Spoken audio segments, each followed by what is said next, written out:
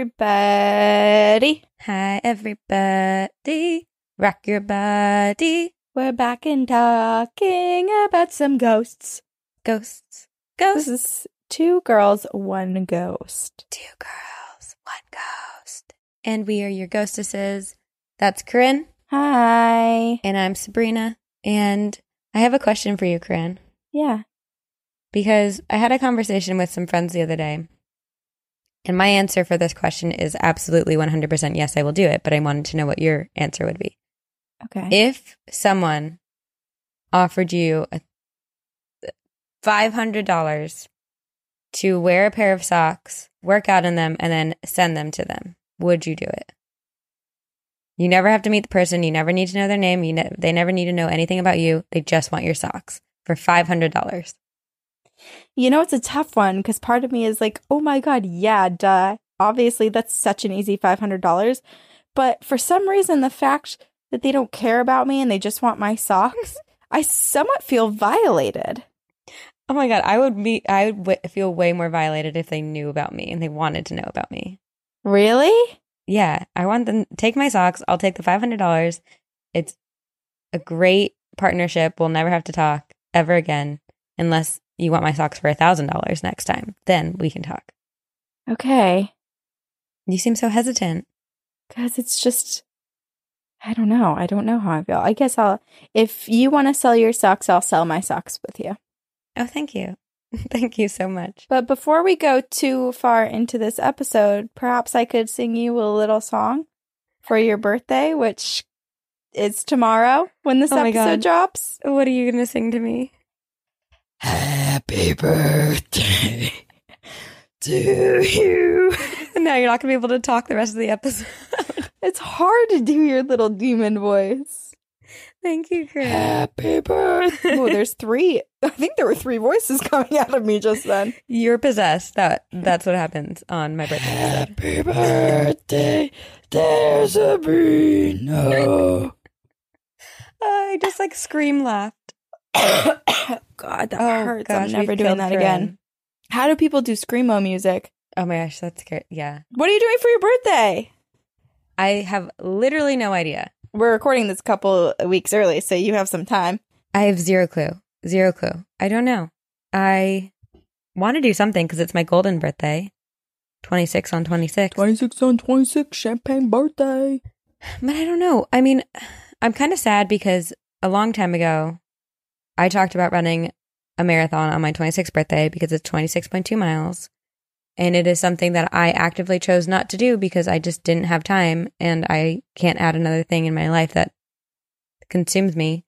But I'm sad about it because I think it was something that I was really excited to do. And then it's so much better in theory than it is in practice, I guess. Could you do two half 2 miles? marathons? One right around your birthday and then one on your half birthday? But is that the same or does that not feel as special? No. I mean, it's not the end of the world. I also it's probably not that great for your body anyways. And I don't need to be running 26 miles. It's insane. It's insanity. I don't need to be doing it. You can do something else for 26 minutes.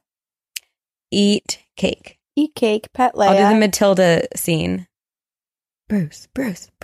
I have to eat an entire cake in 26 minutes. 26 cakes, 26 minutes. We're going to live stream it on Two Girls, One Ghost Facebook page. Can she do it? Our second ever live stream. What an opposite thing. 26 miles or eat 26 cakes in 26 minutes. That really good chocolate cake, though, from Matilda. What about... Oh, forget it. You're a vegetarian. I was going to say 26 hot dogs. Yeah, no. 26 blocks of tofu. That's so sad. That's so boring. Oh, gosh. Wait, have you watched Euphoria yet? Have we talked No. about that? That's what it was. Me and my cousin, someone was telling me to watch it, and she was like, oh, I've watched it. And I was like, let's watch it tonight together. And then we got back to her house, and I was like, what are we supposed to start? And she was like, I have no idea. I can't remember. Neither of us could remember, but that's the show. The season finale is on. Can you text it to me? You know what? I'll just put it on my little list. Wait, why don't I text it to you right now, and then you can have it on my little list of 7,000 shows and movies and podcasts and books. I know. That's how I feel now that I work a job with so many well-versed television writers. every day there's a new TV show or a new movie that I have to add to my watch list. And there's no way I'll be able to watch them all. No way. Maybe that's what I'll do on my 26th birthday. Hide in a hole and watch movies by myself. How about okay, I have a good idea for you. What? For year 26, why don't you read 26 books that have been sitting on your list?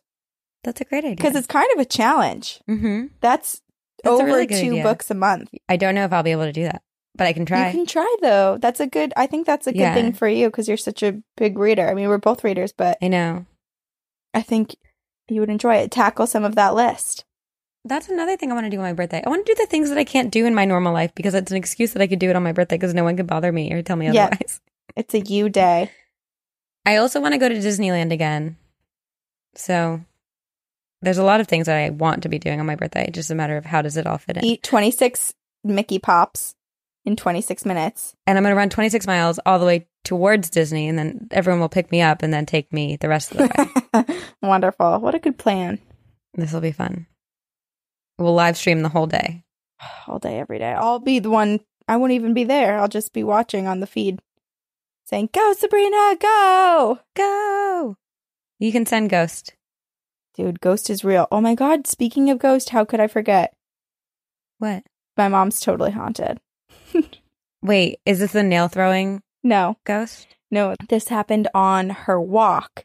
So she was walking with her friend Lisa, and they were walking through our town. And I actually called her on her walk, and she was like, "Oh, I'm about to walk with Lisa. Can I call you back later?" And then when she called me back later, she was like, "Oh my God!" Because when they had been walking down to their end destination where they were going to like loop back, my mom started telling Lisa about this like kind of odd thing that had happened to her and my brother years ago when they were doing that same walk. And it had been when my dog was alive and they were taking him on a walk together, and it was dusk. So it was like kind of that time of night where it was like almost dark, like kind of the too dark where you were like, okay, we should really turn around now type of dark, Right. where people shouldn't Yeah. really be out. Everyone's kind of hustling home. Mm-hmm. And this area where you walk, it has a big field and some woods. So it's especially creepy because plenty of coyotes are around and stuff, and you just don't really want to be out. But there's also Right. a playground right there. And No. they had been walking towards the playground, and they didn't go all the way because at the playground with no one else around was, and I can't believe they've never told me this before, but there was a little girl with long dark hair just sitting on the swing, and she was wearing like a white dress that my mom said looked old, like an olden time dress, and she was all alone and no one Oh. was around her, and she was just sitting there like completely still, didn't look at them, nothing. It was like they weren't even nearby. And so Okay. my mom and my brother and my dog, because he was basically a human, they're all looking like, No. what are we witnessing? Is this a ghost? Like, what kind of, like, is this a trick? If we walk by, is something going to happen to us? And so they ended up turning around and being like, that was the weirdest thing that's ever happened. And they said that they've brought up the story plenty of times before, being like, God, do you remember when that thing happened? And I was like, this is news to me. I've never heard this story before. But my mom was telling her friend Lisa, and they were like, wow, that's so weird, as they're passing by this area. So whatever, Mhm. that's fine. They're talking about it. 30 minutes, 40 minutes, 50 minutes pass, and now they're on their way back, and they're coming by the same sort of area where this happened, and they're past the playground, and they're moving up the hill. My mom's chatting, and then Lisa suddenly like stops and like turns around and goes, I could have sworn someone was behind us. My mom was like, what? Oh my God. No? She was like, you didn't hear all those footsteps? And Lisa had heard a bunch of footsteps following them and then turned around to see if someone was like about to pass them. No. Yeah. And so I was speculating with my mom, and we were like, maybe that was something really odd that you and my brother Christian had seen years ago. And then you retelling that story kind of woke it up again, Oh. and it invited the ghost back. it walked by you, or like made its presence known again. So I guess not as I'm straight so up paranormal curious. as maybe some of her stories, but it's a little creepy. And to be walking through like a field when this happens, ugh. Right. Were they anywhere near the playground? Yeah, they were probably maybe like a quarter of a mile away. Because I just feel like acknowledging ghosts like that gives them the power. Uh-huh. Not to say that it's a bad spirit, but it probably was like, oh, someone actually acknowledges me Yeah, they knew I was and knows there. that I'm here. Yeah. Well, because I was reading a story this weekend about, it has to do with the thing that I was researching, and it was talking about how one of the spirits was very, very active until someone recognized it and acknowledged its existence. And then all of a sudden the spirit was gone. All it needed was to be acknowledged, and then it moved on. I wonder. I hope it didn't just keep on walking straight up into my house. Yeah, that would be scary. Well, we'll find out because I'll be going home soon. Yeah. But how do you tell the difference between the spirit that came and followed your mom from all the many spirits that just end up in your house because you're basically having an Airbnb for them? You know what? I'm not sure, but I guess if I see someone sitting on the couch in a white dress with long hair, not acknowledging anyone around them, then I'm going to be a little bit freaked out, and I'm going to know it's the person from the playground. It's just me in 10 my years Samara ago. costume. No. Yeah, that's literally what. Yeah, she was, because I was like, maybe it's because there's a Native American, or they say there's a Native American burial ground right there, like right over there on the mound. Right. And I was like, maybe it was a Native American. And she was like, no, this person was of Asian descent and was young, like maybe like elementary school, middle school aged. So she was like, I don't think it was a Native American. Interesting. I wonder if there's any way to track down the story of a young girl dying in that area. God, I don't know. Or maybe it was just, I don't want to speculate. Nope. Knock on wood. Wait, I want you to speculate. Oh, I'm scared. I was just like, oh, maybe What's it's something new? dark trying to show itself as something else, hoping that my mom will forever remember, maybe invite it back, play the long game, and now we have a demon in our house. Yeah, that wouldn't be fun. I'll open up my drawer of magic and get it gone. Okay. For our topic this week, we chose to do bed and breakfasts because, No, we didn't. That's not what we chose. that was 2 weeks ago. That was like 3 weeks ago. Corinne's living in the past, guys. Literally, what is wrong with me? I promise you that's not what I studied. That's not what I researched. We're doing, do you want to say it? You can say it. Summer vacation spots. Woo! Where do you summer? Where do you holiday? Just as the summer is coming to a close and everyone's going back to school, we wanted to reminisce on some of the most beautiful summer vacation spots that are also very haunted. And maybe you'll stay at a bed and breakfast at one of those places. Good God. I swear, I was just telling my boss the other day, I said, I think there's actual some real life serious memory loss going on in here.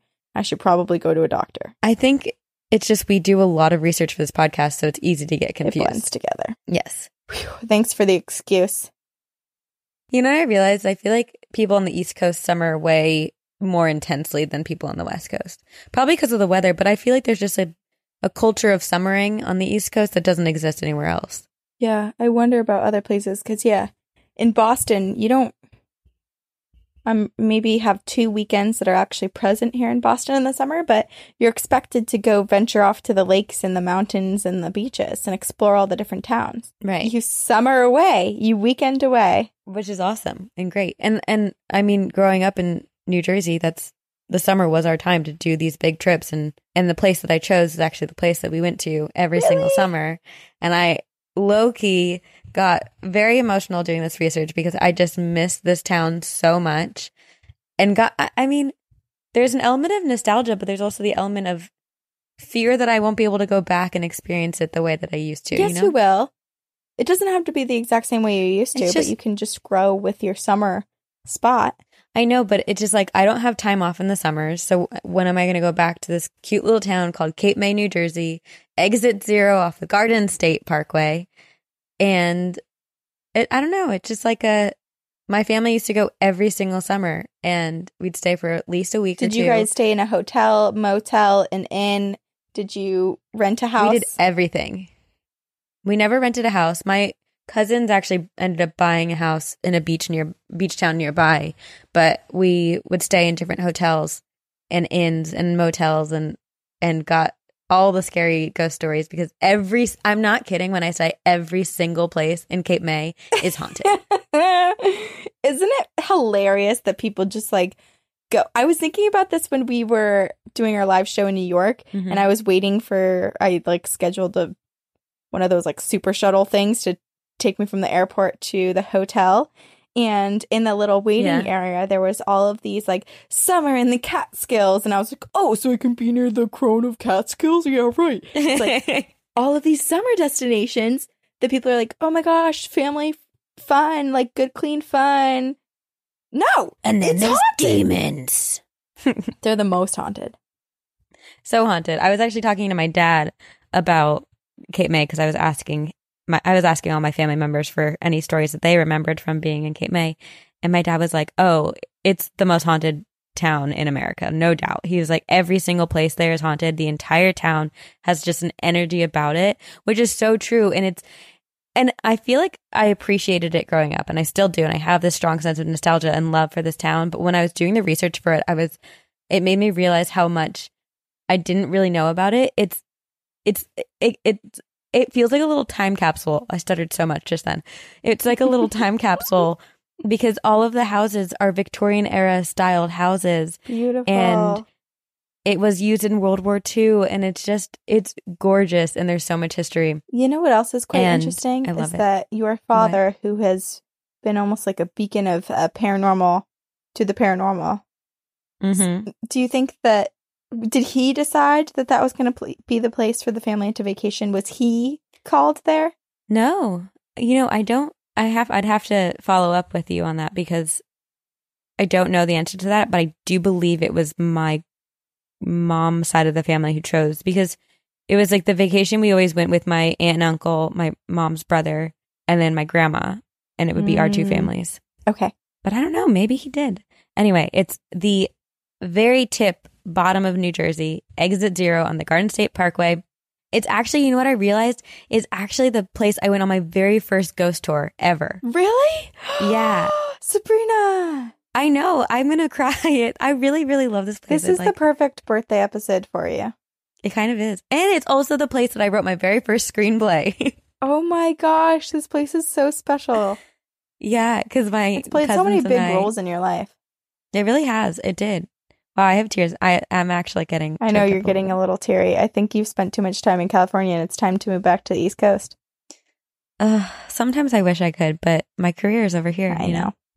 Unless I decide to channel my Stephen King and write creepy things from a small little town, Portland, Maine. Yes! And then we'll live next to each other. No. But anyway, okay, Cape May. Okay, so it's a little town with a population of 3,000 or so year-round, and then in the summer it reaches anywhere between 40 to 50,000. So it's primarily a beach town for the summers. And it was named one of America's top 10 beaches by the Travel Channel, and its beach was ranked 5th in New Jersey in the 2008 Top 10 Beaches contest. And the Lenape tribe were the earliest inhabitants of the land, dating back to the 17th century. And then in 1621, a Dutch traveler found, chartered, and explored the peninsula. His name was Captain Cornelius Jacobson May, hence the name Cape May, which is the town now. And Cape May began hosting vacationers from Philadelphia in the mid-18th century, and it is recognized as the country's oldest seaside resort. In 1816, the Congress Hall was built, which is one of the most haunted buildings, which I have some stories in that I personally did not stay in, but my cousins stayed in the actual Congress Hall building, and then I stayed in like the condos that were connected to Congress Hall. But my God, so cool. I know. It's one of the most haunted buildings in the town, and after its construction, Cape May became one of the most popular resorts in America. And by 1834, there were 6 boarding houses, and Cape Island began to attract the elite of New York, Baltimore, Washington, and Philadelphia. They kept building new hotels, and the New Atlantic was built in 1842, and it could accommodate 300 guests. There were music pavilions and ballrooms and all of this fun stuff that was built. There's actually a little section of the town with this music pavilion that reminds me of Gilmore Girls of that town.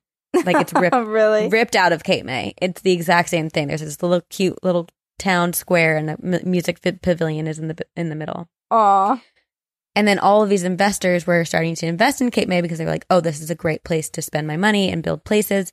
So they began to build the largest hotel in the world, which is called the Mount Vernon Hotel.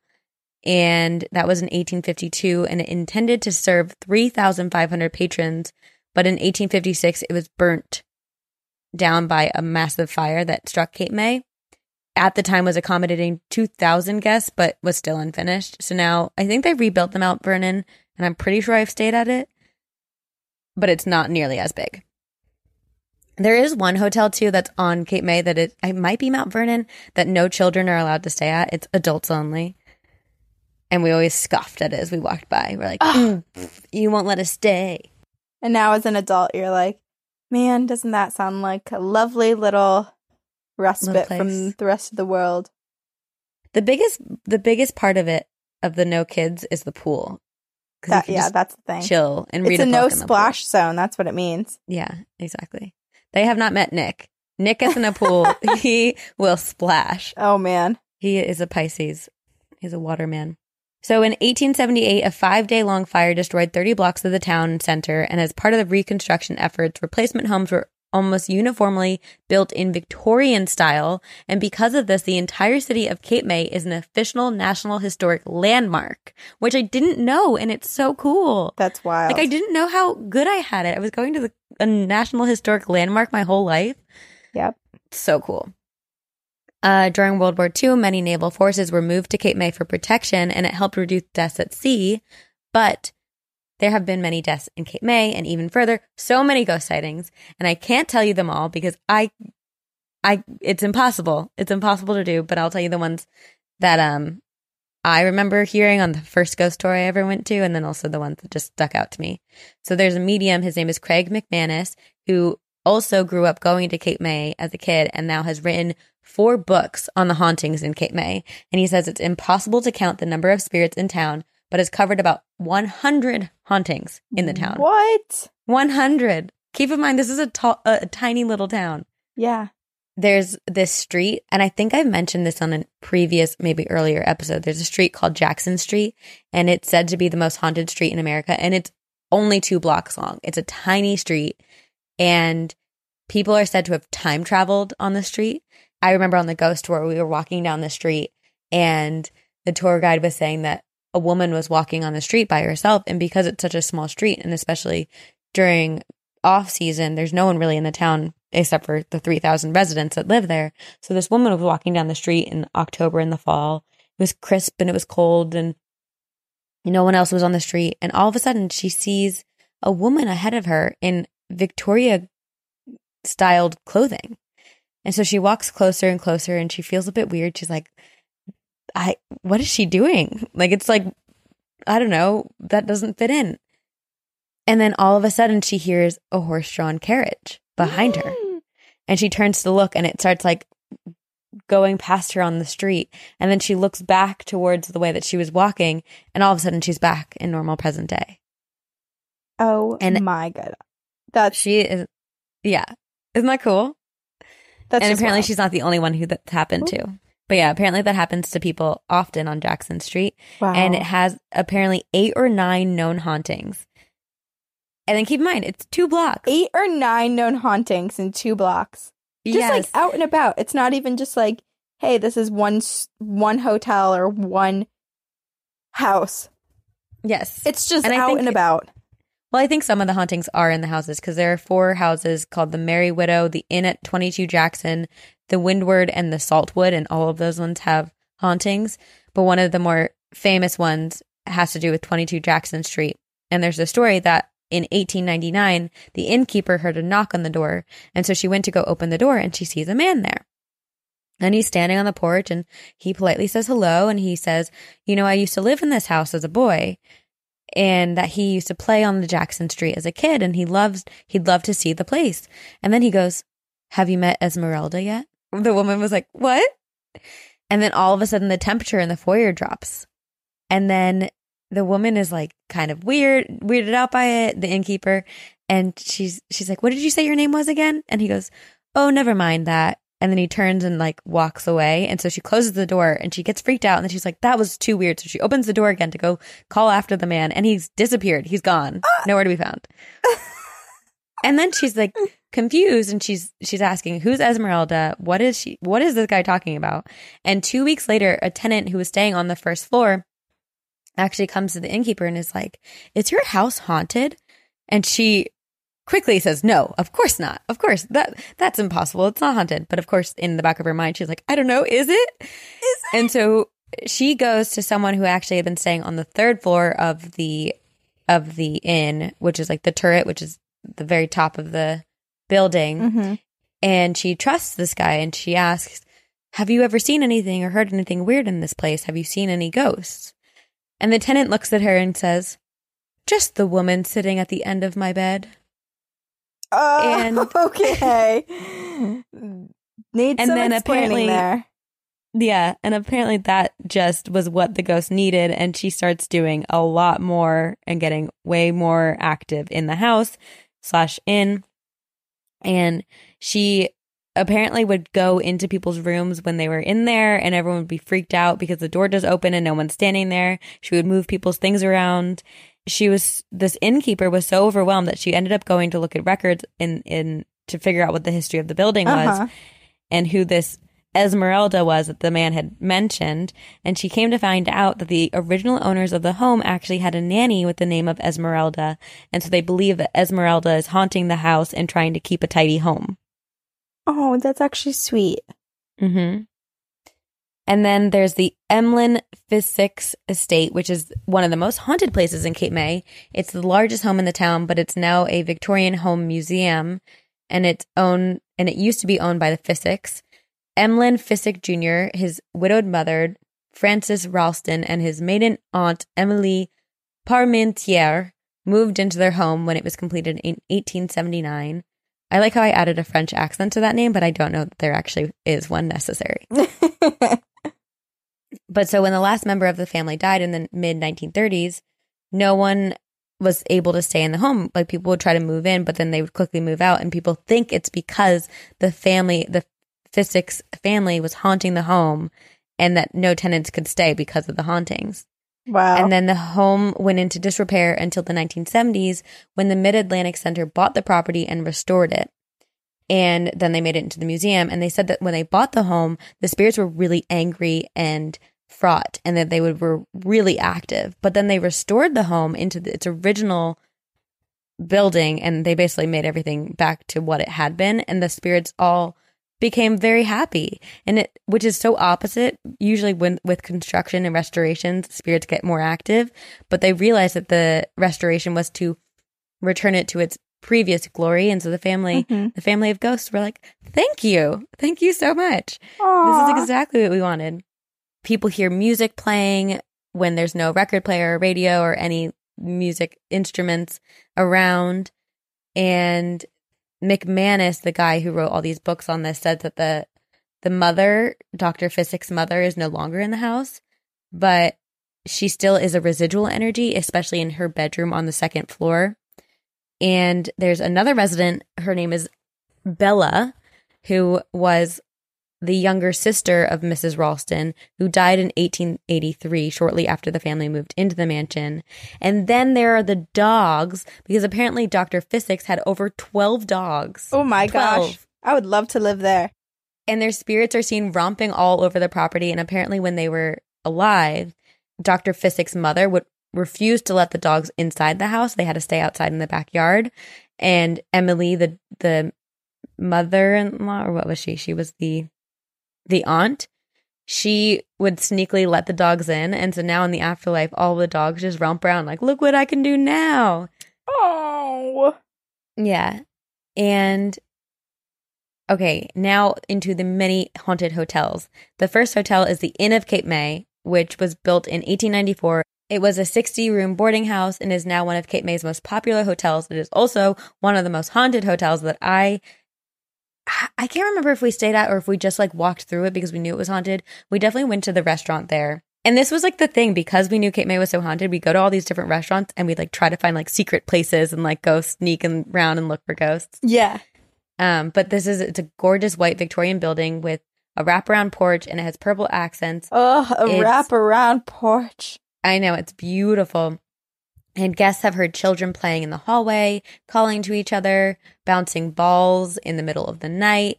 And the hotel has 4 floors, but then it has the 5th floor, which is much smaller, and it's more like an attic, but it has 2 or 3 rooms on that floor, and it's said to be the most haunted room. Those rooms are just given out at random, kind of. No one really asked for them. I mean, maybe they do. I don't know. Craig McManus and his photographer actually stayed there, and they requested those rooms. But guests will get those rooms at random and then request to be moved because of the things that they'll hear. People hear voices when no one's up there. And Craig McManus's photographer was spending the night on the 5th floor, and he woke up to an arm reaching across the bed over towards him, coming from out of nowhere. Mm-hmm. Reaching for him. No. So he jumped out of bed and refused to go back until the morning. And when I was in middle school, one of my really close friends, her dad remarried, and I think for like one of their anniversaries, they went to Cape May in the middle of the winter and stayed at the Inn of Cape May.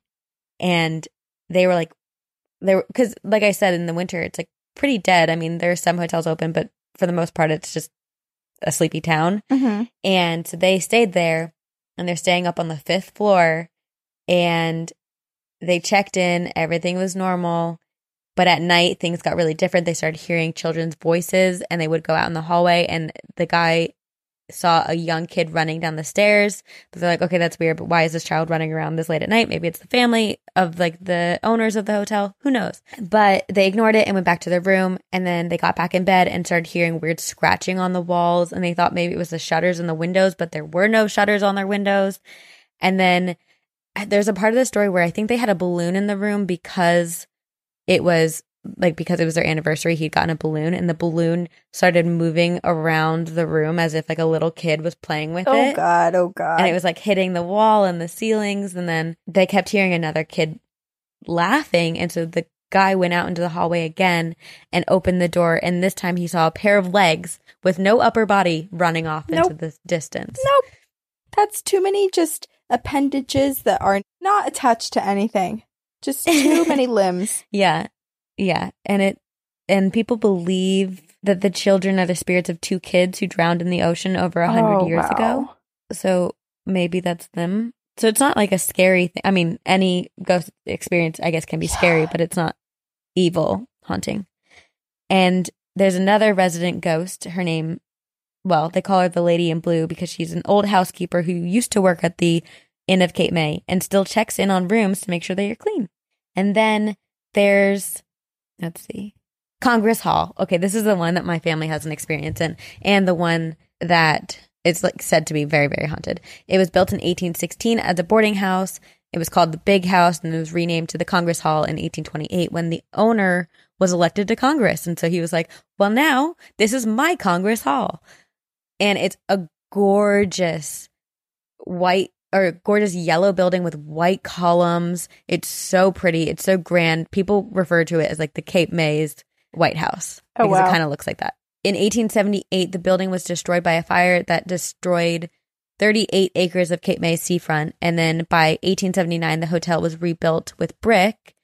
And the hotel became so popular that several presidents vacationed there. Ulysses S. Grant, Franklin Pierce, James Buchanan, President Benjamin Harrison. And it just was like a very, very popular place for people to stay. And the hotel took a dive in the 1920s with Prohibition.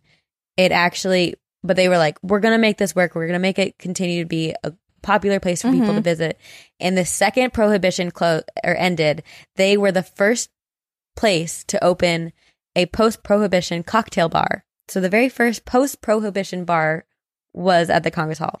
And the present owners purchased the building in 1995, and they did a lot of renovations, and apparently that increased a lot of paranormal activity, and they got some EVPs. One EVP said, "Don't hurt Schmitty," and apparently the boilers in the hotel are Schmidt brand, and so people believe that the EVPs are like the maintenance worker of someone who installed the Schmidt brand earlier, and they don't want them to be ruined. Aw, they're just trying to take nice care of their things. I know. The hotel actually gives off like very serious Shining vibes, like the long hallways with really carpets. And the housekeeping would go to change a room, and they'd knock on the door and they'd hear people talking. But so they wouldn't go in. And then they call down to the front desk and be like, hey, like, just wanted to check, weren't these people supposed to check out? And the hotel desk people would be like, yeah, they checked out earlier this morning. And so they'd go back into the room and actually go in, and no one was inside. Craig McManus, who wrote those books, sensed that there were 7 different ghosts in the hotel, 2 of which are children. And he discovered that in 1876, a 10-year-old boy drowned in front of the Congress Hall at the beach. And a few guests have said that they would hear someone walking around their bed at night, and one person even heard the toilet flushing in the middle of the night. And I'll tell you my family story. So my cousins, my aunt, uncle, and my 2 cousins stayed at the Congress Hotel. I can't remember. They may have stayed 2 years. But anyway, they stayed there, and they lost so many things. Really? Things just kept going missing. I think they lost 2 pairs of flip-flops, and it was like blowing their minds because there was no explanation. They had worn them to the beach. They brought them back. They worn them out to the pool. They brought them back. And then they went to go put them on the next day, and one shoe would be missing, just one of the pair. And then the next day, the other pair would be gone. So maybe Ghost Child? I don't know. Absolutely Ghost Child. Yeah. Okay. I'll tell you 2 more stories. There's too many. There's so many, but I'll tell you a few more. Okay. There's a bar called Cabanas. It is haunted by a heartbroken ghost waiting for her lover to return. And the story goes, and this is one of the stories that we heard on the ghost tour when we went. The story is that there was a woman named Julia who lived on the 3rd floor of the building along with her child, who was born out of wedlock to a seaman, and she was cast from society due to her scandalous situation. And Julia would spend her days in the widow's watch on the top floor, scanning the horizon for a glimpse of a boat that might be bringing her loved one back. She wanted to reclaim her status, and she thought that if he came back and he took her as his wife, then she and her child would be able to live a happy life in the town. Mm-hmm. So one day, Julia saw a boat coming, and her child was so excited that her child ran across the street and got hit by a carriage and was killed. And Julia was so struck with grief that she hanged herself in the widow's watch. And according to legend, her spirit still lingers in the upper 3rd floor corner where her room was located. A number of different psychics confirmed some sort of presence in the building. One of them actually could figure out all of these things, that there was no way of her knowing that there was like a hatch under this part of the building where kegs would be dropped off for seamen back in the day, and no one knew that. And then there was another psychic who described how Julia would come downstairs and try to flicker the lights, and at the time there was the mermaid figure on a porch, like a little statue, and Julia would put the mermaid and put lights on the top of the stairs because she was worried about the safety of drinking customers. Oh, that's sweet. And it would alert them so that they didn't fall down the stairs. That's very sweet. Yeah, she's a kind spirit. She's looking out. Yeah, but sad. And then there's this place called George's. And when I texted everyone in my family and asked them if they remembered anything from Cape May or had any ghost stories, every single one of them referenced this story, which we call the baby powder story, because there's this restaurant. It's called George's. It's on the corner of the main street. It's a Greek restaurant, but for some reason I'm convinced it used to be a pizza place, but everyone tells me I'm crazy and that it's always been a Greek place, so maybe I'm losing my mind. Anyway, so it's George's, and it said the ghost story is that every evening at 4 p.m., like clockwork, the spirit of an old man will come in, but you can never see the old man, but you will smell his baby powder, and he will sit in the corner booth, and everyone will be able to smell his baby powder. And the story goes that there was this man, his name was Don. He used to be well known in the food industry in Philadelphia, but when his wife got sick, he spent all of his money trying to pay her medical bills, and then she died. And so he had nothing left and decided to move into a small house that he owned in Cape May, which this all took place around 1980. And he would frequent this restaurant every day at 4 p.m., and he would always sit in the same corner booth, and he always smelled like baby powder. And one day at 4 p.m., Don didn't show up. 4:30 came, and he still was nowhere to be found. And the people who worked at the restaurant were a little bit worried because they were so used to his presence, but maybe he had something else going on. But then 5 p.m. rolled around, and all of a sudden a newspaper flew off of the counter, and everyone got a whiff of baby powder. It was as if Don had just walked in, but he hadn't. And everyone joked, oh my gosh, it's a ghost. But turns out it wasn't a joke, because the next day they were notified that the night prior, Don had been found dead in his bedroom, and he had died around 5 p.m. Oh my goodness. And the first thing he did as a ghost was go to his favorite restaurant, and he still goes every single day. If you go in around 4 p.m., you will smell baby powder. Some people have even like gotten baby powder on them from the corner booth if you sit in it. What? Really? Oh, that's Yeah. cool. Just get a little marking. Mm-hmm. And then there's this one old house called Columbia House, and it has a playful cat, but it's a spirit. And the cat tends to join people in the middle of the night and cuddle with them. And like, if it basically, I think his name is Alex. Yeah, Alex is the cat's name. And Alex like will like pick a person out in the crowd and just follow them to their hotel room and just snuggle with them. But his home base is Columbia House. Oh, sweetness. Yeah. There's a hotel with a strange faceless figure that stares out the second floor balcony because the spirit lost their head and they're looking for their head. There have been spirits reported roaming around the beach near Cape May Point Lighthouse, some of which look like pirates because there's this whole story connected to Captain Kidd, William Kidd, who sent his fellow pirates to Cape May to hide and protect some of his treasure, which has never been found, Corinne. More treasure for you to find. More treasure, more booty. Treasure. Yeah, it's just like literally every place in Cape May is haunted. And my family, so I asked my dad, and he said that he had a ghost story, which I had never heard before. And he basically said that one of his business buddies, I don't know what to call that. He didn't work with him, but just a friend, business friend. His name was Rob, had a house in Cape May. And one summer when we were staying there, Rob invited my dad over to his house to talk business. And my dad goes and they're hanging out and just talking about business, as you do. And he said that when he first entered the home, he got this feeling, the feeling that he gets when he knows spirits are present. Mm-hmm. And so when they're like in the middle of their conversation, my dad has to go to the bathroom. So he gets up, goes to the bathroom, and immediately he gets the feeling that someone else is in the bathroom. But of course, he's alone in the bathroom. And so he continued on, he flushed the toilet, and he goes to wash his hands. And he looks up in the mirror and sees the reflection of a man standing in the doorway behind him. And he freaks out, turns around. The guy is nowhere to be seen. And so my dad hurries out of the bathroom, goes to tell his friend Rob. And Rob's like, yes, yeah. My kids are always complaining of the man walking into the rooms and walking down the stairs late at night. And they have no idea who the ghost is. But he's there. And he's standing in the mirror behind people as they wash their hands. Oh, my God. And that is Cape May, New Jersey. And they have so many ghost stories that people want to go. There's a million, and I feel like you're keeping so many more from us, too. I am. Because I actually just ordered a book by Craig McManus because I was like, I need to know more. I want to read more about this. Such a good idea. And then I also spent a long time looking at hotel room availability at the Congress Hall. Really? And then I was like, the thing I should be checking is my availability because that kind of impacts Oh, it. whatever. You can find some time. But yeah, that's Cape May. Cape May, New Jersey. My. There's also, sorry, real quick. There's also a place called Elaine's and they have like dinner theater. And I'm pretty sure I went there for my birthday. I must have been 12. And I had like ugly ass glasses. I didn't know how to brush my hair. And I had braces, I think. Anyway, they do dinner theater show there. And I did that for my birthday one year. That's so fun. Dinner and a show. Even when you were young, you were already doing it. And that's said to be haunted. Oh my gosh. There's just everything in every corner. But for the most part, they're all kind of nice, they seem.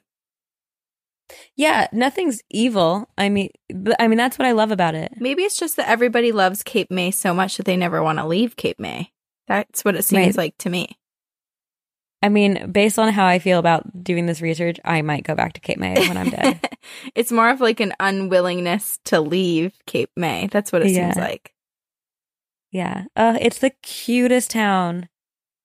I love it so much. I do want to go. You've made me want to go. There's so many places I want to go. And honestly, probably all of them are haunted. Probably. There are ghosts everywhere. There are ghosts everywhere. Okay. What did you do? Martha's Vineyard. Oh. An island located south of Cape Cod in Massachusetts. It is Have you been? What? Have you been? No, I haven't been to Martha's Vineyard. I haven't been to Cape Cod. I haven't been to Nantucket. I haven't done the South Shore. Corinne, you're right there. You have to go. I know, but everything always draws me up to the North Shore. I don't know anyone in the South Shore. I have friends. We should go. Okay, yeah. Me and my friend John were saying that we need to plan a trip for next summer, too. Yeah. It's in my future, but for right now, I have not been. Though my cousins, Lainey and Kate, they're parents, so my aunt and uncle, they got married in Martha's Vineyard. So I've seen a million photos. Oh, no way. Back in the day. Oh, that's beautiful. 30 years ago.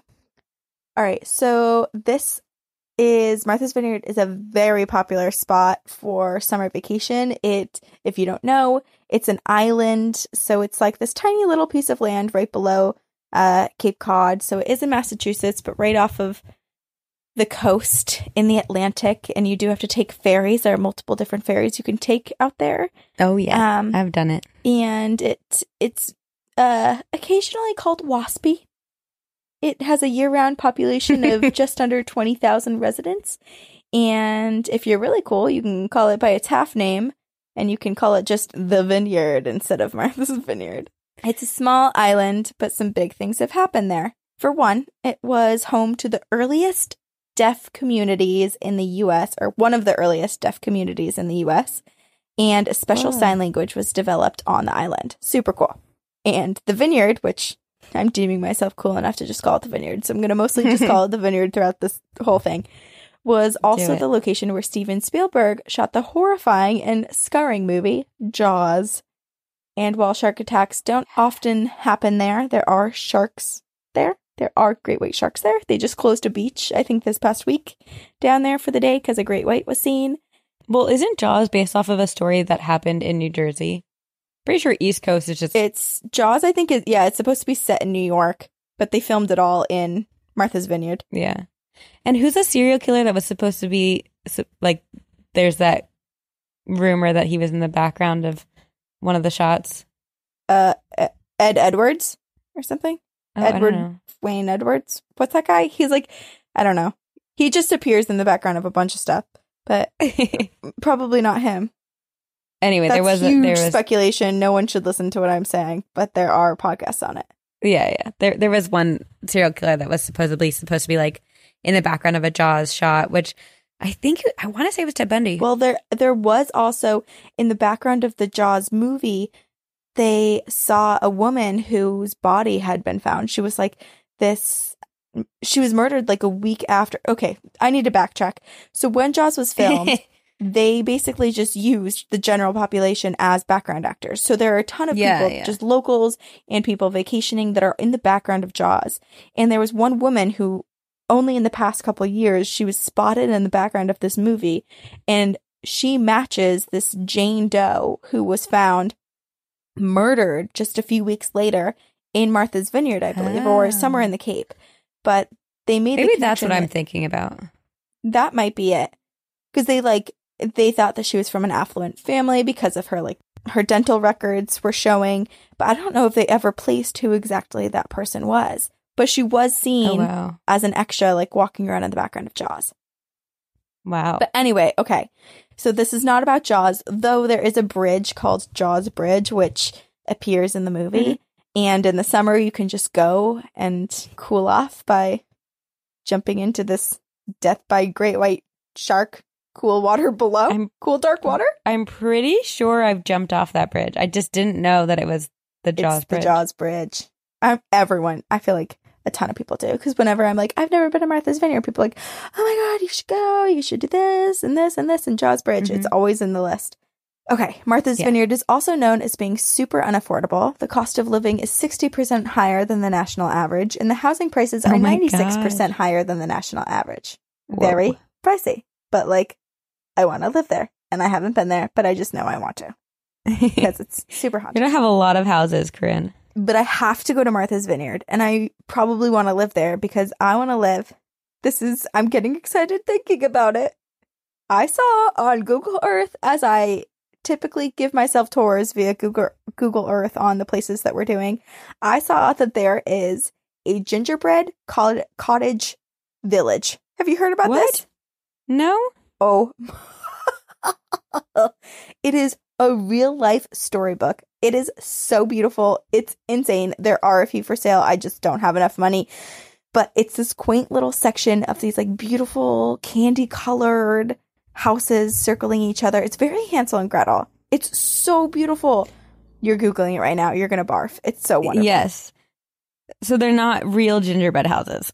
I mean, basically. They're these little old Victorian kind of European, I don't know, they look like what you would probably see in like Germany or Switzerland. They're just these beautiful little colorful cottages, and I love them. And I know that I dream of having a farmhouse, but I'm not sure. I think I want to live on Candy Cane Lane now. Oh, they're gorgeous. I was just imagining real life gingerbread, like made out of gingerbread cookie homes. So I was a little confused, but these are adorable. I think they're insulated with gingerbread. What? I'm just making shit up, Sabrina. Oh, I was like, that seems so stupid. Who would do that? But I'm glad that I was very convincing in my conviction of saying that. You know what I'm sad about is that I'm so gullible, I believe. Yeah, you were frustrated looking too. Like, what? How could they do that? Okay. But if I did live in a little gingerbread house, I would happily live there and just fight off all of the ghosts and demons, because what the vineyard is really known for is the thriving ghost population. Let me first tell you about the Vineyard Gazette building. This building is home to the local newspaper, and it is where my coworker now, Alyssa, she is from the vineyard, and she worked there a few years ago. And this building is super haunted. The building was built sometime in the 1760s, and then later the building was rumored to be used as an almshouse, so it's a poorhouse. And prior to the newspaper moving in, there was apparently a fight that broke out between two men over a woman.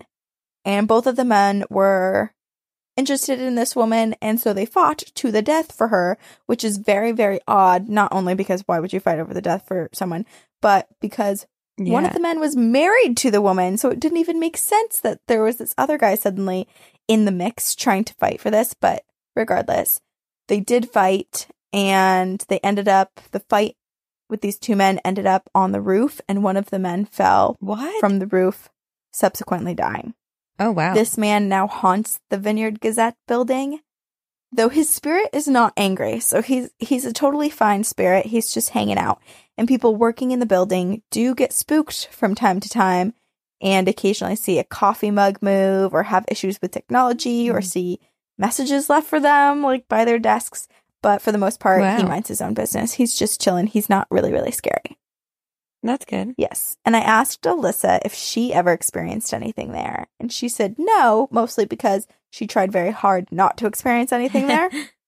She was like, if ever it's nighttime, I would just close my eyes and run upstairs as fast as possible if I had to go up there. So I don't blame her.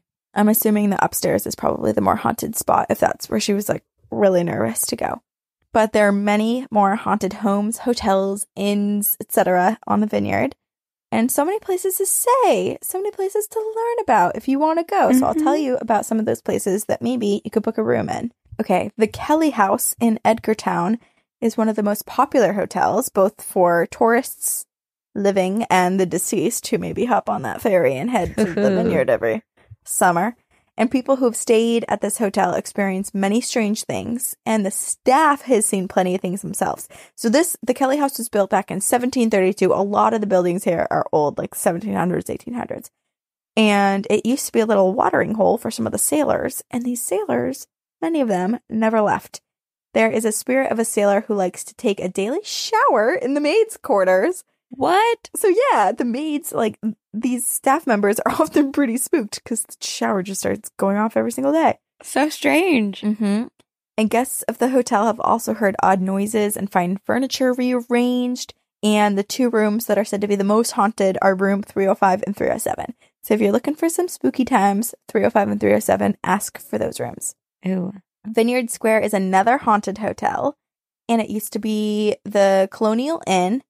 And it's been a popular spot for people who are just like really into the paranormal, looking to get some extra mileage on their Ouija boards, like what have you. Some people have experienced some really odd things, paranormal things, being there. And back in 2006, something even stranger happened than maybe just getting some contact with the Ouija board or your EMF sensor going off. What happened? This hotel at the time was still called the Colonial Inn, which it's now renamed the Vineyard Square. And they had some construction going on. And they were building the Edgarton Residence Club. And it was a pretty big project. They, at the time, like the wing that it was in it was in this section called the porch wing, and it had 15 rooms on 3 different floors. And they were going to turn these 15, or they did turn it in. So the construction eventually finished. They took these 15 rooms on these 3 different floors and they turned them into 6 luxury suites. So these huge rooms that you can stay in. And it was a very big project, and even bigger than you would think because the building sits on sand. So this project was like very difficult. They should use gingerbread to insulate. They didn't. They only used the maple syrup, and everyone knows you have to have the gingerbread first, and then you can put the frosting on, and then the maple syrup. Maple syrup is for topping. Absolutely. It's for dunking. It's for topping. It's for lining your gums with. It's for everything. So the construction starts, and they were going to do some nice redesigns. They were going to put in some extra support beams because it was on sand. And they were also going to replace the crawl space underneath the building with a full basement. So winter rolls around. They close the inn. They're like, woohoo, off season, time to get the construction going. And they hire a maintenance man to go and be like the go-to guy to answer all the questions, to help them with everything, to help them run the show. Mm-hmm. So this guy's name is Jim. And Jim and also the inn's manager and the whole crew, they're spending a ton of time here in this construction zone over winter, just overseeing everything. And things get a little creepy because they all start to notice that locked doors would suddenly become unlocked, or they would hear footsteps and movement from floors that they knew no one was on. And just like some general uneasiness in the air. So we're like, something interesting is going on here. We don't feel quite comfortable. And then the manager got a phone call from his office phone, and it was saying that the call was being made from the abandoned wing. No. And no, he didn't think anyone, he was certain no one was in that wing at the time. And so the manager just figured, like, oh, it must be Jim. Like, Jim's trying to play a prank on me. He's just bored, whatever. He's just trying to give me a scare. But then this theory changed because Jim, doing some exploring, so Jim is like underneath the building, just poking around, doing some investigating in this wing that they're converting. And he finds underneath the building some large bones. So then these guys are like, what do we do with the bones? Oh, I have an idea. Instead of calling the police, let's hike them to the town hall. So they bring these bones to the town hall. And then the town hall is like, okay, yeah, we need to call the police. So then they call the police and they come and investigate alongside the newspaper and a photographer, the reporter, etc. Mm-hmm. And they were all instructed to call the local tribe representative of the Wampanoags. I hope I'm saying that right, which is a local Native American tribe that's in that area of Martha's Vineyard, because they thought maybe the bones had been human remains and maybe they had belonged to this tribe and they should be properly removed and given another proper burial elsewhere. But it turns out they weren't, and they weren't ever identified as human remains, and they weren't ever identified at all. So they have no idea what animal or what was underneath there. But still, the construction was, I guess, disturbing the ghosts of the inn enough to prompt them, even though the bones, because at first I was like, it must have been a person, and they made the phone call so that they would investigate and find their bones and solve the murder mystery. But it wasn't human remains. They never said what it was. But apparently the ghosts were still disturbed enough to make phone calls about maybe the some noise complaints of the construction. So that is just one of the many haunted places. That was number 2. Now we're on number 3. This is the Pyewacket Building. It's also quite haunted. This place is haunted by a man named Babe Dugan, and he died of cirrhosis of the liver in 1962. And Miss Coffee, she's a woman who works at the hotel, and she's a bit more paranormal, or she's paranormal. She's more sensitive to the paranormal. And she, in fact, is a psychic, and she has been for many years, like, practicing her abilities. And Miss Coffee hasn't seen Babe, but she does spend a ton of time in this hotel, works there, and is more sensitive. And she said that she has felt his presence around, and other guests in the hotel have very much indeed seen him, laid their eyes on him. So Miss Coffee is like, okay, I know that this is real, and I know Babe haunts the Pyewacket Building. Mm-hmm. And one day she was upstairs in the office doing some bookkeeping, and she was a little bit annoyed because she had a 10-key calculator for her to do all like the just like basic math for bookkeeping. these calculators, they just kept going missing. And so she kept buying new ones.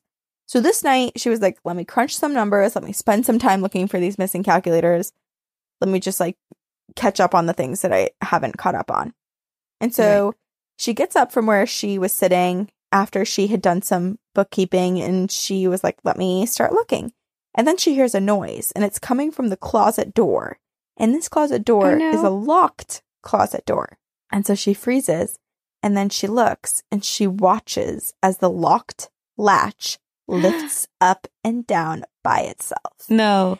And she's like, nope, I'm out of here. And she turns to head downstairs, and that's when she spots in front of her 5 10-key calculators, the 10-key calculators that she kept having go missing, all lined up perfectly in a row, one next to the other on the table next to the stairs. Oh my gosh. Well, why? Okay, my question is, why did the ghost take them in the first place? And then why put them back in a row for her? You know, I like to think that maybe there's more than one spirit. Maybe there's like a child that keeps taking the calculators, wanting to play with them. And then the man who they believe haunts it, Babe, he was like, okay, she's clearly stressed about her calculators. She needs them. Go put them back. Or maybe he just didn't think anything of it and he was borrowing them and forgot to give them back. And then when he saw how stressed out she was like, oh, let me just line them up perfectly for her. Yeah, I guess that's nice. The Daggett House Inn is no longer. It was sold. It's now a private residence. And it's located at 59 North Water Street. But back when it was an inn, guests often felt the presence of 2 boys and felt them walking nearby them. And the Martha's Vineyard Preservation Trust now owns the island's oldest residence, named the Vincent House. And this house is furnished and decorated with items from the beginning of Martha's Vineyard living. So like from when people first started taking up residency here. And so some of this stuff is like 300 or 400 years old. And it's also a popular spot on their vineyard ghost tours that happen. Then another haunted residence is the Vanderhoop Homestead. It's now turned the Aquina Cultural Center, and there's a little girl who haunts this house, and she screams at night. No. Yep. And so you may be asking, well, who is this little girl? How did she get here, and why is she screaming? The spirit is thought to be the spirit of a young girl who died back in the early 1800s in that area after she had drowned in a well. And the former residents of the home said that they never heard a little girl scream and found it really odd that now that it was turned into a cultural center that all this stuff was happening. But I like to think that perhaps she misses the family that lived there before, that maybe she had this sort of attachment to them or just really enjoyed living in a home with a family. And so now she's screaming to try to chase out the cultural center employees and turn it back to being a home once more. Wow. Okay, I imagine screaming. I don't know why, but when I imagine a kid screaming, I think of night terrors. And then I was like, do ghost kids get night terrors? Maybe. They could. How do Which is we know sad that they and don't? terrifying. We don't. But I hope it's just because she wants the people out. Yeah. And then I'm not sure if this is quite accurate, but I did see that I believe this property used to be owned by Michelle Pfeiffer and her husband. What? No way. Oh, yeah. A ton of celebrities have properties or spend time on Martha's Vineyard. It's kind of like I think it's like a big social setting, some mixing going on, you know? Yes, of course. Yes. And Michelle Pfeiffer and her husband, they bought the home. And after their first night in the home, they called their realtor and said that they weren't comfortable and they wanted a new home. But then the realtor was like, give it a little bit more time. The ghost that's in there is a very benevolent ghost, and you're going to do just fine. And so they did give it more time, and they were fine with this ghost living peacefully. Oh, wow. But after just one night there, in the beginning, they were like, we need out. This place is haunted. So like it only took one night for them to be like, yep, there's something here. And there are many more haunted homes on the island. For example, I'm only going to tell you like briefly about a couple more, but there's one called the Corbin Norton House, which burned down twice, once in 1894 and then again in 2002. And it's thought that it keeps burning down because it's haunted by these 2 female spirits They're sisters, Julie and Lulu Danzel, who were serial arsonists back in 1894 on the island. Did they die in a fire? I have no idea. Just irony of it. Irony. I have no idea, but they're still, I said that they're serial arsonists, but they were just really involved in a string of arsony. I don't know if it was just like a one-time, like, woohoo, like, this is fun. We're going to go off for a month and just set a bunch of fires and then get over it. The spring break of arson? Yeah. Yeah, maybe. Summer in the vineyard. Who knows? Who knows? But the land around the island is very haunted as well. So if you're like, oh, well, I don't stay at any of these inns and some of these are private residences. Well, guess what? You can just be walking around and you'll see a ghost. What? People have seen hooded figures standing in the streetlights only to realize later that the figures are not so alive when they vanish within moments of being spotted. That is creepy. People have seen orbs floating by. They've heard their name called. They've heard phantom footsteps behind them, etc. And one area is very haunted. It's near the Gayhead Cliffs and Lighthouse. And there's a legend or folklore, whatever you want to call it, that there's a special spot in the area of the cliffs called Devil's Den, and this had been inhabited by the local Native American tribe's leader, Moshup, and he had lived there with his friends and his son. I said his friends and his son. I meant his wife, but I hope his wife was also his friend. His best friend. His best friend. And they would just eat various animals from the sea. They'd go fishing, but they like pretty much lived in this cave in the cliffs. This is all, let me remind you, this is legend. But they always had this campfire going. And even after his death and the death of his family, when they were no longer residing in the cliff, people still see smoke to this day. They still see smoke coming out of that cliff where the fire had been, where he used to light the fires from the cliff's edge. And this site also happens to be the site of a horrible accident that happened back in 1884 when the SS City of Columbus ran into the rocky ridge in an area known as Devil's Bridge, and then the boat sank and it killed 200 people. Why are they all were they named after the devil after the fact? Probably Devil's Den and Devil's Bridge, because there was just a lot going on in that one area, I'm sure. Jeez. But yeah, there's just a lot of tragedy in this area. It's the site of death and despair. And also the Aquinnah Cultural Center, where that little ghost girl screams in the night, is right there. So people who wander around this area often feel as though they're being watched. They feel like, the way that people describe it, it's not like being watched as in someone curious. Like, it's probably not the little girl just being like, oh, who's going by? Right. But they feel like whoever's watching them or whatever's watching them doesn't want them to be there. So people That's not a good feeling. Very spooked. Yep. You may want to choose those cliffs if you're going to be hanging out near any haunted cliffs over the other cliffs in Martha's Vineyard. I'm going to butcher this name. Wekuopsket Cliffs, where many mysterious deaths have occurred, and today people hear phantom voices, people witness a man in period clothing walking around the cliffs over by the Windy Gates, and people also watch in horror if you just so happen to be walking by when a ghostly woman throws herself from the cliff. What? Mm-hmm. Oh gosh, that's a horrible thing to see. Horrible.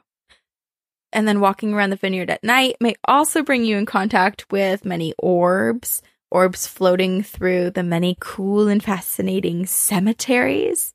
John Belushi is buried in one of the vineyard cemeteries, though I have been told his spirit does not haunt there. He has moved on to do comedy in the afterlife. Yeah, or he's reincarnated as our next John Mulaney. Yeah.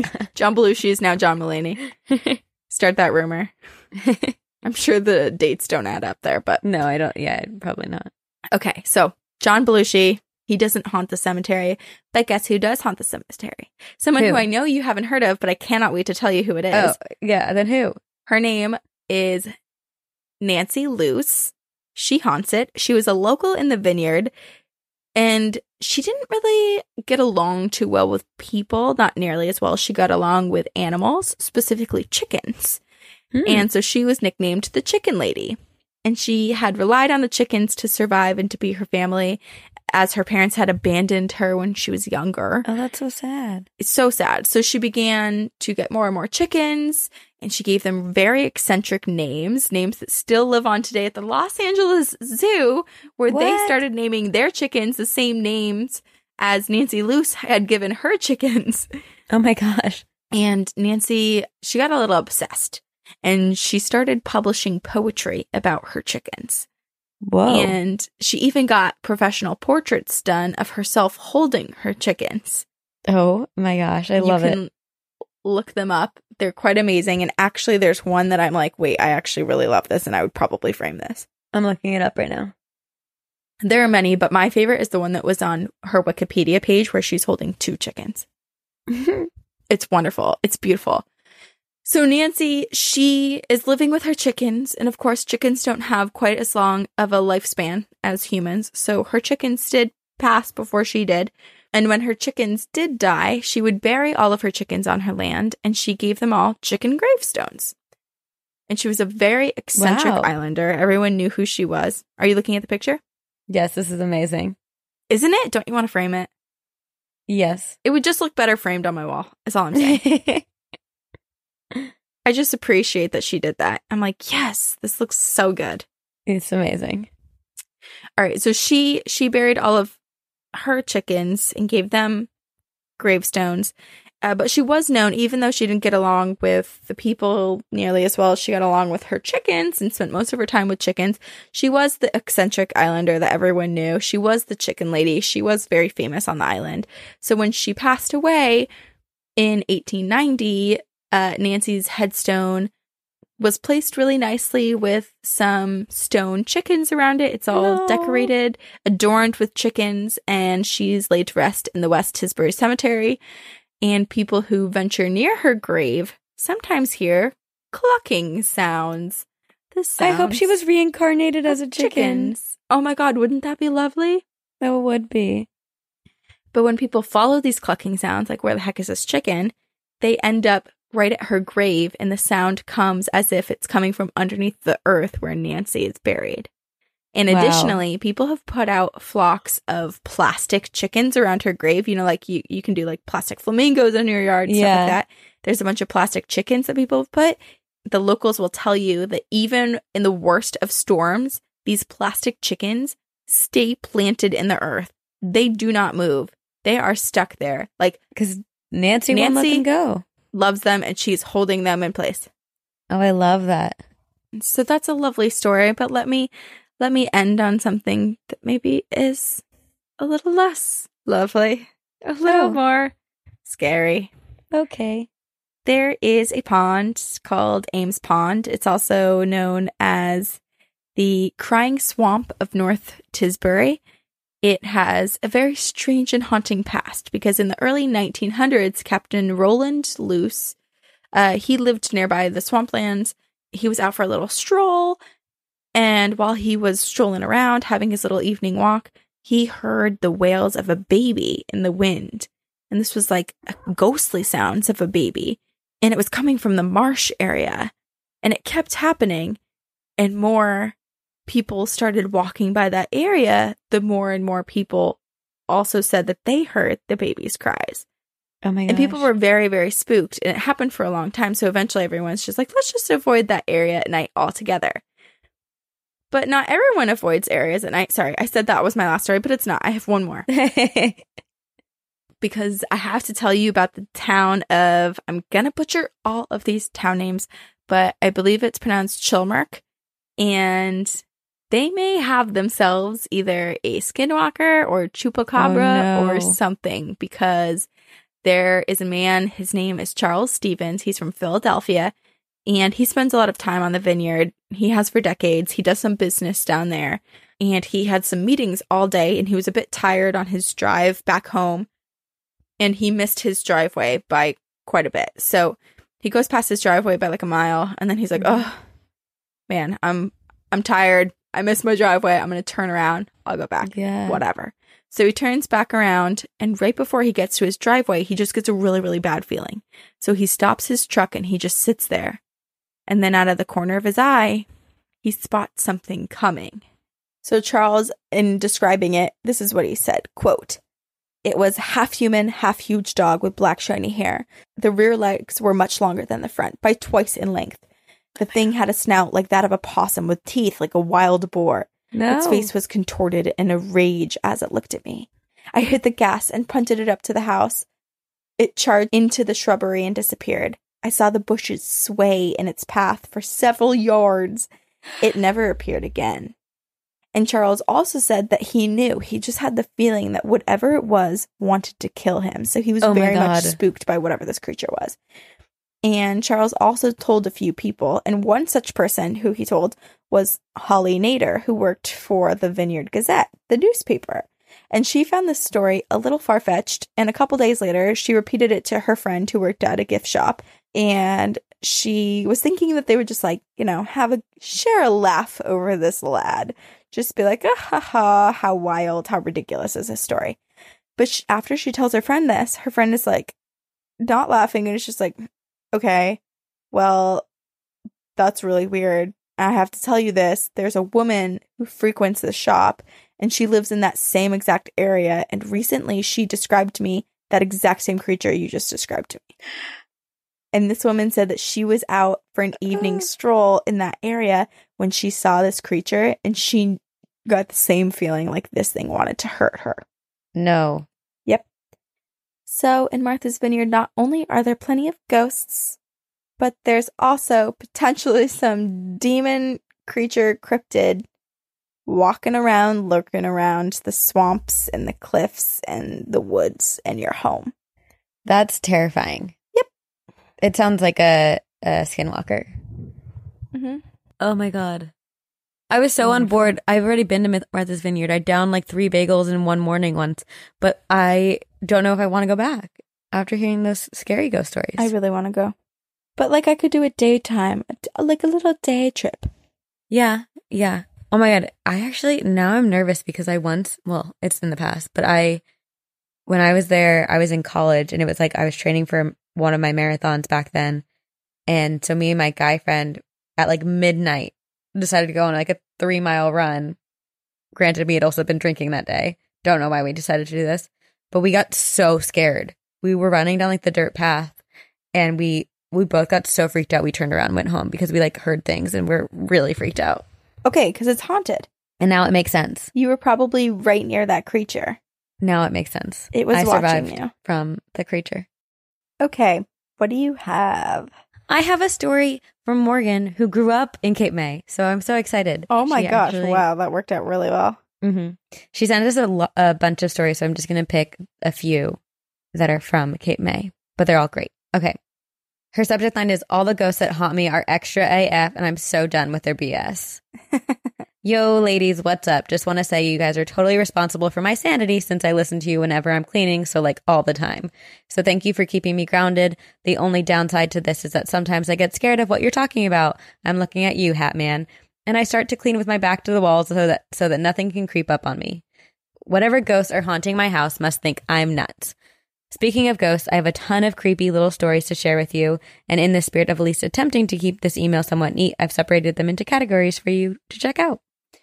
On a serious note, I have seriously never loved a podcast more than yours. You guys are so wonderful, and both my roommate and I enjoy listening to you immensely. Okay, I'll shut up. Here are my ghost stories. So this one is from Cape May. Every summer, my entire family goes on vacation to Cape May. We're a big family, so we rent a big house, a very old Victorian-era house. And my dad's side of the family is really into spirits, and they totally believe and are open to that kind of stuff. And whenever something freaky happens, they love telling everyone over cocktails. Gotta love the Jersey aunts. Which is how I found out this summer that I would be receiving the highest honor of getting to sleep in the most haunted room in the entire 4-story house. Alone. Fuck. I initially approached the situation with somewhat rational mindset. I'd be fine. This was supposed to be a vacation after all. And then I stepped into the room and immediately had to leave. That's how bad the vibes were in there. And normally I can overlook stuff like that. My aunt wished me a good night on the first night by telling me that when she was in that room, she'd woken up at 3 a.m. to what she thought was my uncle rubbing her shoulders, except he was asleep. I tried to put that shit out of my mind and settled into bed. After reading for a bit, I turned off my light and tried to shut my eyes. It took me 2 hours to fall asleep, and the entire time I swear something was watching me. I kept having to turn on my phone light and shine it into the corners of the room. Finally, I got comfy enough to shut my eyes for longer than a minute, and that's when something whispered in my ear. It was a voice. It was deep and guttural and dark. I always have to write things down to remember them, but I'll never forget what it growled at me. You are all just sheep to slaughter. Oh, God. It was fucking horrifying, you guys. But at that point, I was so exhausted from being freaked out of my mind for 2.5 hours that I told myself not to be a little bitch and told whatever had growled at me to F off. Sleepiness makes me bold. And I fell asleep. Also, I want to point out that the only way in and out of that room at night was a single trap door that led down into the dark kitchen, like most Victorian homes. You could only get to my room through everybody else's, which meant I'd wake them up if I had to use the bathroom at night. I had to keep this trapdoor propped open every night, and I was always afraid that I'd shine my phone light in the dark gap and see something staring back at me, or a set of long fingers appearing over the lip of the floor. Also, that uneasy feeling in my room never went away the entire vacation. It was awful. What's worse is the final day I was heading out to the outdoor shower, which is under the freaking porch, when my cousin Brittany passed by looking upset. I asked what was wrong, and she told me that something had hit her in the shower. She even had a red mark. As soon as I stepped in the shower, I had that same uneasy feeling come back. I sing when I'm nervous, so I hope the neighbors enjoyed me screaming "Panic" at the disco, 3 octaves off key. Looking back now, I can't believe I slept a week in that room. I also can't believe how dramatic that ghost was. My job's haunted, but the ghosts are less annoying than the customers. This is a whole section.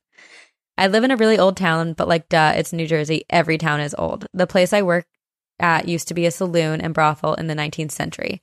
From a saloon to a hotel, the building switched hands a number of times until it became a restaurant, a massive restaurant.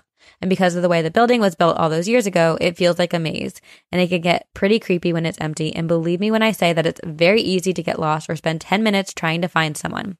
One night I was serving a very sweet family when the daughter asked if the place was haunted. Except she asked like she already knew the answer.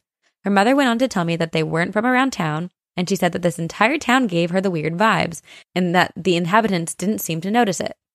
And I still think about that, like the people who live here have overlooked the strangeness. As far as I know, there are 3 prominent deaths that occurred in the building, all in the same room on the 3rd floor, the Red Room. I know, cliche. Back in the 1800s, a sex worker left her toddler in the bathtub to go to attend to a customer. She returned to find her child had drowned. Overwhelmed with grief, she hanged herself. And the final death occurred when a woman hired a hitman on her cheating husband. Apparently, he infiltrated the brothel, snuck up to the Red Room, and shot the man while he was with the sex worker. I've been working here for a little over half a year, and 2 months in, I was walking up the stairs past one of the back dining rooms when I spotted another server lurking by one of the back tables. I called out his name and opened the door to the dining room, except no one was there. But I distinctly remember seeing a tall black figure moving around by the table as I'd passed. It's happened twice now, and I'd like to think that whatever it is, that back table is their favorite, and I always make sure to wipe it down and fix it extra nice for them, just because I don't want to piss them off. Also, just realized you couldn't see my head the whole time. That's okay. Okay, one more. This is called... Okay, this is... My college is haunted, my apartment is haunted, my sister is haunted, literally everything is haunted, help me. Okay, my apartment, my roommate Ada and I recently learned that it's over 150 years old, which wasn't shocking because something already had come out to play. Like literally it loves playing jokes, usually on me, of course, because why not? We live on the 3rd floor, but the door to get to the actual building also locks. And one night I unlocked my apartment door to run downstairs and let my then boyfriend in. And I made sure my actual apartment door was unlocked as I left because Ada was away in Pennsylvania and I didn't feel like digging up my keys. When I came back, the door was locked tight. I couldn't get in for half an hour, and the entire time I had the distinct feeling that someone was laughing at me, besides my boyfriend. I just kept repeating, I definitely left this unlocked. I was so confused. A few weeks later, as I was cleaning the bathroom, I started running bath water. And a minute later, I leaned into the bathtub to start cleaning it, and out of nowhere, the shower head came to life and started spraying me. I have never reamed out a supposed entity longer in my life since it clearly had too much time on its hands. Ada's also woken up to the feeling of a presence like someone watching over her. Sometimes she says the feeling is so intense it makes her nauseous. We both agree that we feel no bad vibes from whatever it is there. Also, my cousin is a Wiccan and supplies us with sage for cleansing, so I think we're all cool, meaning us and the entity. But it better not try freaky shit unless it's paying rent. That's all I have for now. Hope you enjoyed. If you have any questions, please email me back. Looking forward to your next episode, Morgan. Morgan's relationship with these spirits are so interesting because it's like all this stuff happens, but she does a lot to make them feel comfortable and appease them. I think it's probably because it's like it's better to make them happy than aggravate them, maybe? Yeah. Yeah. I also love she just tells them off. I know. And I do like that she wipes off that table in the back for the goats. Your table's nice and clean. Don't bother me. Don't bother me. I did the best nice I could for you. Yeah. Oh my gosh, that house though in Cape May sounds scary. I'm starting to think Cape May is not this wonderful, beautiful place that you were describing all of these great childhood memories at. I'm starting to think it's a place of danger. I mean, listen, there are probably some dark ghosts there. I never encountered them. I went for 19 or 20 years of my life and never had anything bad happen to me, so I think I'm good. All right. I have a story.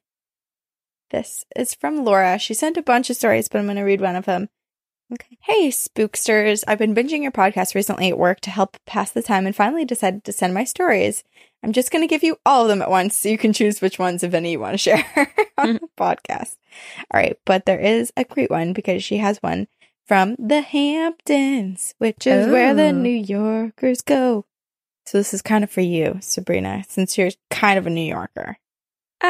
I think New Yorkers would beg to differ. But you're from Jersey, one and the same, right? Definitely not. People do not like New Jersey and say that they're from New York. Okay. Which I don't. Okay. All right. Well, you know what? Never mind. But I still appreciate a good story from New York. I love New York. Okay. Thank you. Thank you, Corinne. A few years ago, my friend's grandmother decided to buy a house in the Hamptons. It needed some renovations and the basement wasn't finished and still has some items from the previous owners in it, foreshadowing. My friend and I were super excited, though, because she had recently gotten her license, so her mom said that we could go out to the Hampton house on our own for weekends if we wanted. Ooh. We went 2 weekends in a row.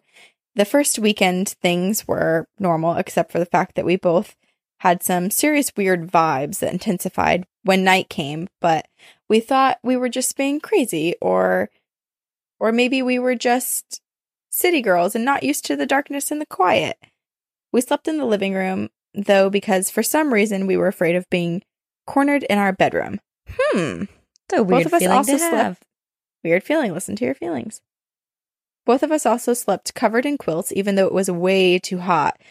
What could we have been afraid of? Whatever. Weekend one was fine, aside from a few weird vibes, so we went back the next weekend. We're safety bugs, so we always arrive and check the whole house to make sure everything is locked up and such, so that we know that there's no way a human could have made their way in. So this must have been paranormal. It was night, but not that late, only like 9:30, maybe 10 p.m., and we were in the kitchen.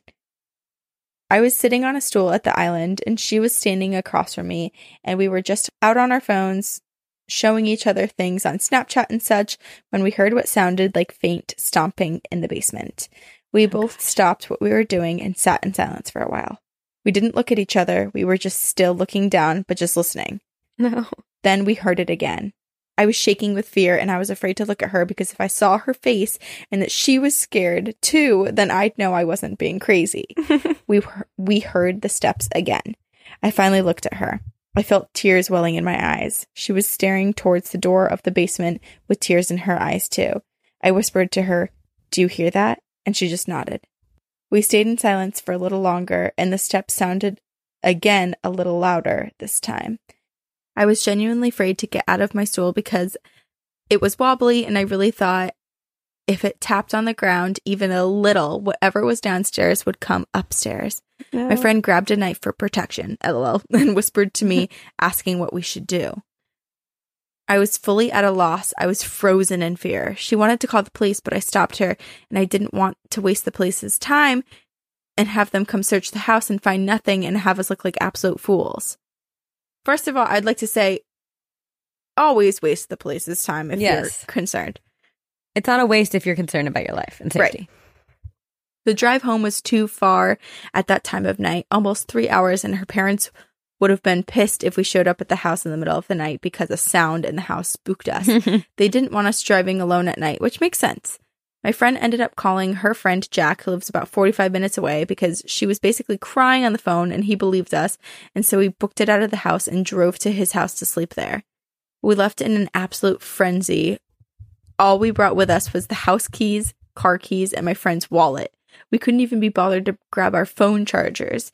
We just had to go back the next morning, of course, to get our things. My friend's mom wanted us to go down into the basement to turn the water heater off, but we were straight up like, no, sorry, we can't go down there. You'll have to come do it. Sorry. Nobody in her family believed us about that night, and they all thought we had just watched some horror movie and were spooking ourselves or hyping each other up until my friend's cousin moved in there for a few months. We'll call him Freddie. Freddie has always been a big skeptic and still is, so he only recently told us that he would hear footsteps in the house at night sometimes and see shadows out of the corner of his eye. The strangest occurrence happened when no one was in the home and a worker was scheduled to go in and do some renovations. He called Freddie and the conversation went something like this. Hey, I thought you said no one was going to be home when I came. Should I have come back another time? No, you're good. No one's there.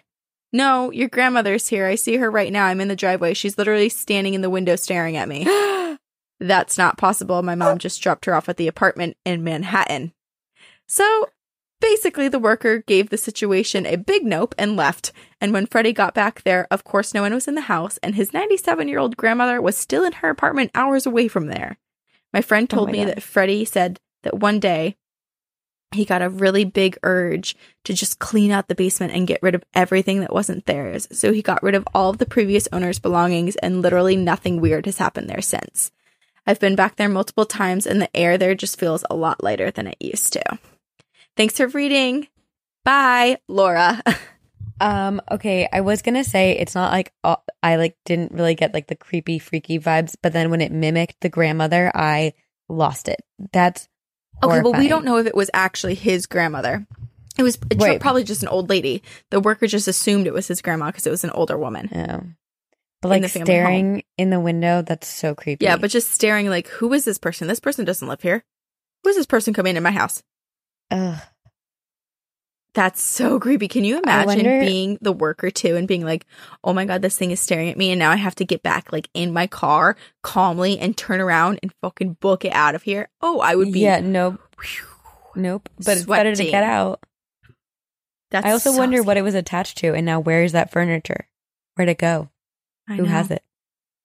Maybe that's what that woman needed to move on finally. She just needed her belongings to live a new life and be somewhere else, be gifted to someone else's home, and then she could let go and she could move on instead of having it just stored in the basement. Yeah, I hope. Part of me is like, did they, because you can tell when something is like a dark, scary vibe, and it seems that's what they were feeling. Yeah. So I wonder what the spirit wanted, or maybe if there were some anger that they were there. Yeah, right. This is my home, or it was my home, and now it's all gone.